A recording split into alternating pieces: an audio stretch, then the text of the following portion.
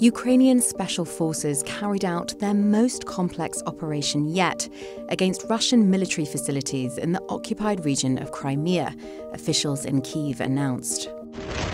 In a joint operation with the Navy, the special forces landed on the western shore of Crimea and raised their national flag, according to Ukrainian Defense Intelligence. The area contains air defences and missile sites. The video shared by Ukrainian intelligence purportedly shows forces destroying a Russian anti-aircraft system.